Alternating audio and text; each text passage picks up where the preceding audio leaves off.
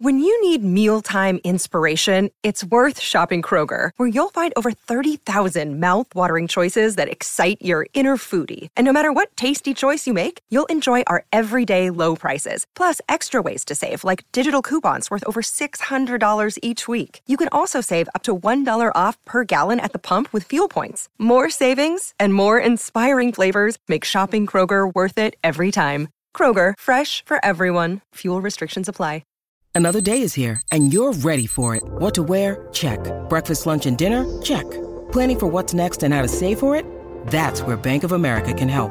For your financial to-dos, Bank of America has experts ready to help get you closer to your goals. Get started at one of our local financial centers or 24/7 in our mobile banking app. Find a location near you at bankofamerica.com/talktous. What would you like the power to do?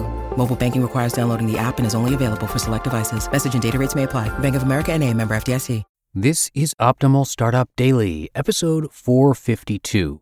Profit is a better goal than social good, by Isaac Morehouse of isaacmorehouse.com. And hi again, welcome back to Optimal Startup Daily. I am Dan, and I'm your host and narrator here, reading to you every single day of the week, including weekends and holidays. And coming off of Christmas Day yesterday, it is once again a holiday. On this Sunday, it is Kwanzaa, so if you are celebrating, hope you're having a happy one and a great holiday week. And with that, let's hear another post as we optimize your life. Profit is a better goal than social good, by Isaac Morehouse of isaacmorehouse.com. Yesterday, I got an email from Kickstarter that at first I laughed off as silly PR and signaling. Then it made me sad. Then it made me upset. I like Kickstarter. I use it. It's a super cool platform, and it's opened up a whole new world of crowdfunding, the effects and possibilities of which we're only beginning to see. So what did they send me that rubbed me so wrong? Kickstarter is no longer a traditional corporation, but a public benefit corporation, also known as a PBC. I have not looked into the legal structure of PBCs, nor am I any kind of legal expert. The way a company chooses to structure itself doesn't really matter to me. The thing that got me was the description in the email. Quote, "Until recently, the idea of a for-profit company pursuing social good at the expense of shareholder value had no clear protection under U.S. corporate law, and certainly no mandate.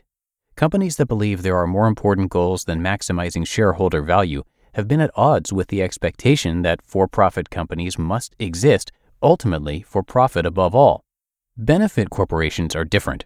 Benefit corporations are for-profit companies that are obligated to consider the impact of their decisions on society, not only shareholders. Radically, positive impact on society becomes part of a benefit corporation's legally defined goals." End quote. What could it mean to have legal protection and, far more ominous, mandate to pursue social good? The most obvious questions are what is social good and who gets to define it? Even if specific goals or outcomes are written into a legal charter, who gets to interpret them? If an investor puts millions into a business with expectation of financial return, and the money gets squandered on a giant made-from-recycled shoes art project at the office, could it be argued that this was the legally correct move because it's good for the community or some other undefinable value? Firms are not profit-driven because they're evil. They're not even profit-driven because they care more about profit than anything else. No one got together and decided to make firms profit-driven as an evil conspiracy. They simply ended up that way because it's the best possible method of accountability to value creation.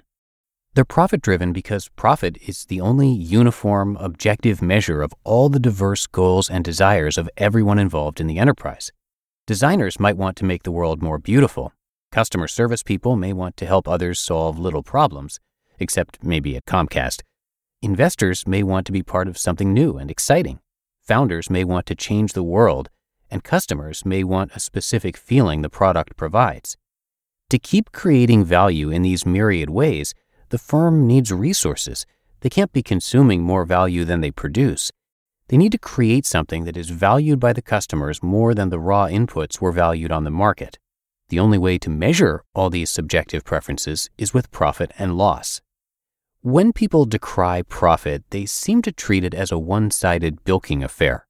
Profit is really, really hard. Loss is far more common.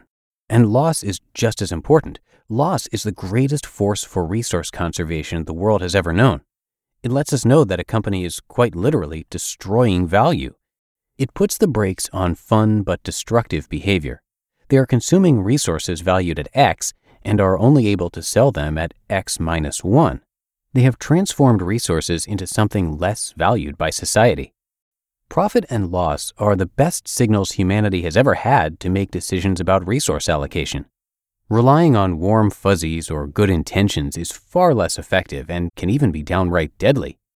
If you allocate resources based on perceived need or good feels, you'll end up with big shortages and surpluses like every planned economy ever, and the poorest will suffer from lack of access to food, healthcare, etc. This is how mass starvation happens.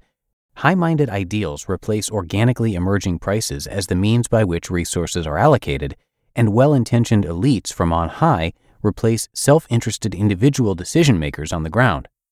I'm not trying to get dramatic here. For all I know, PBCs could be an improvement over current state-offered options for incorporation like 501c3s or C-corps or what have you. I'm also not such a fool to think technical legal jargon so powerful that it can override informal institutions or cause investors to make horrible decisions with their money. Chances are, if you're knowingly investing in a PBC, you trust the assumed definition of social good or whatever other goals enough to take the risk. Troubling thing is the rhetoric and the built-in assumption that profit and loss provide worse information about how to improve the world than vague things like a commitment to the arts. Being committed to a high ideal without really knowing enough to bring it about in the everyday lives of real people, hint, none of us do, is a great way to waste a lot of resources and do a lot of damage while feeling good about yourself.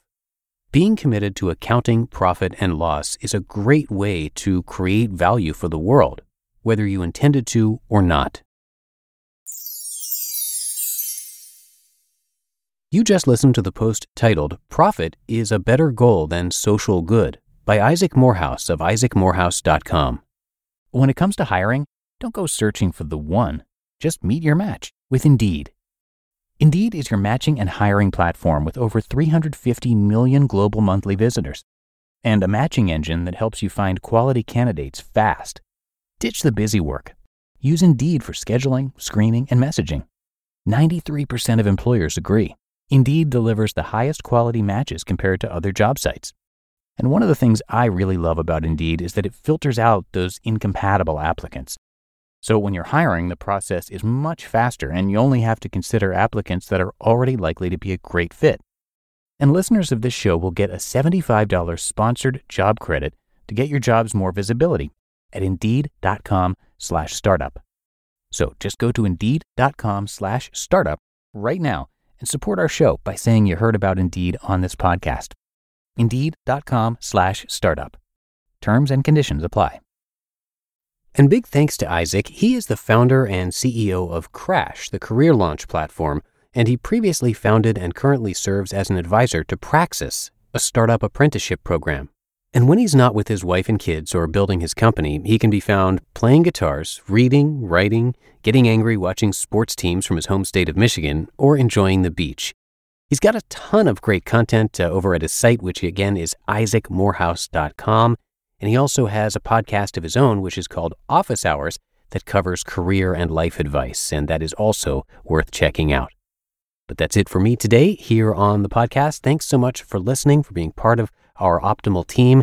That is, of course, how we can keep this show going. So have a great rest of your day as we move through this holiday week, and I will be back again with you tomorrow. So I'll see you there, where your optimal life awaits.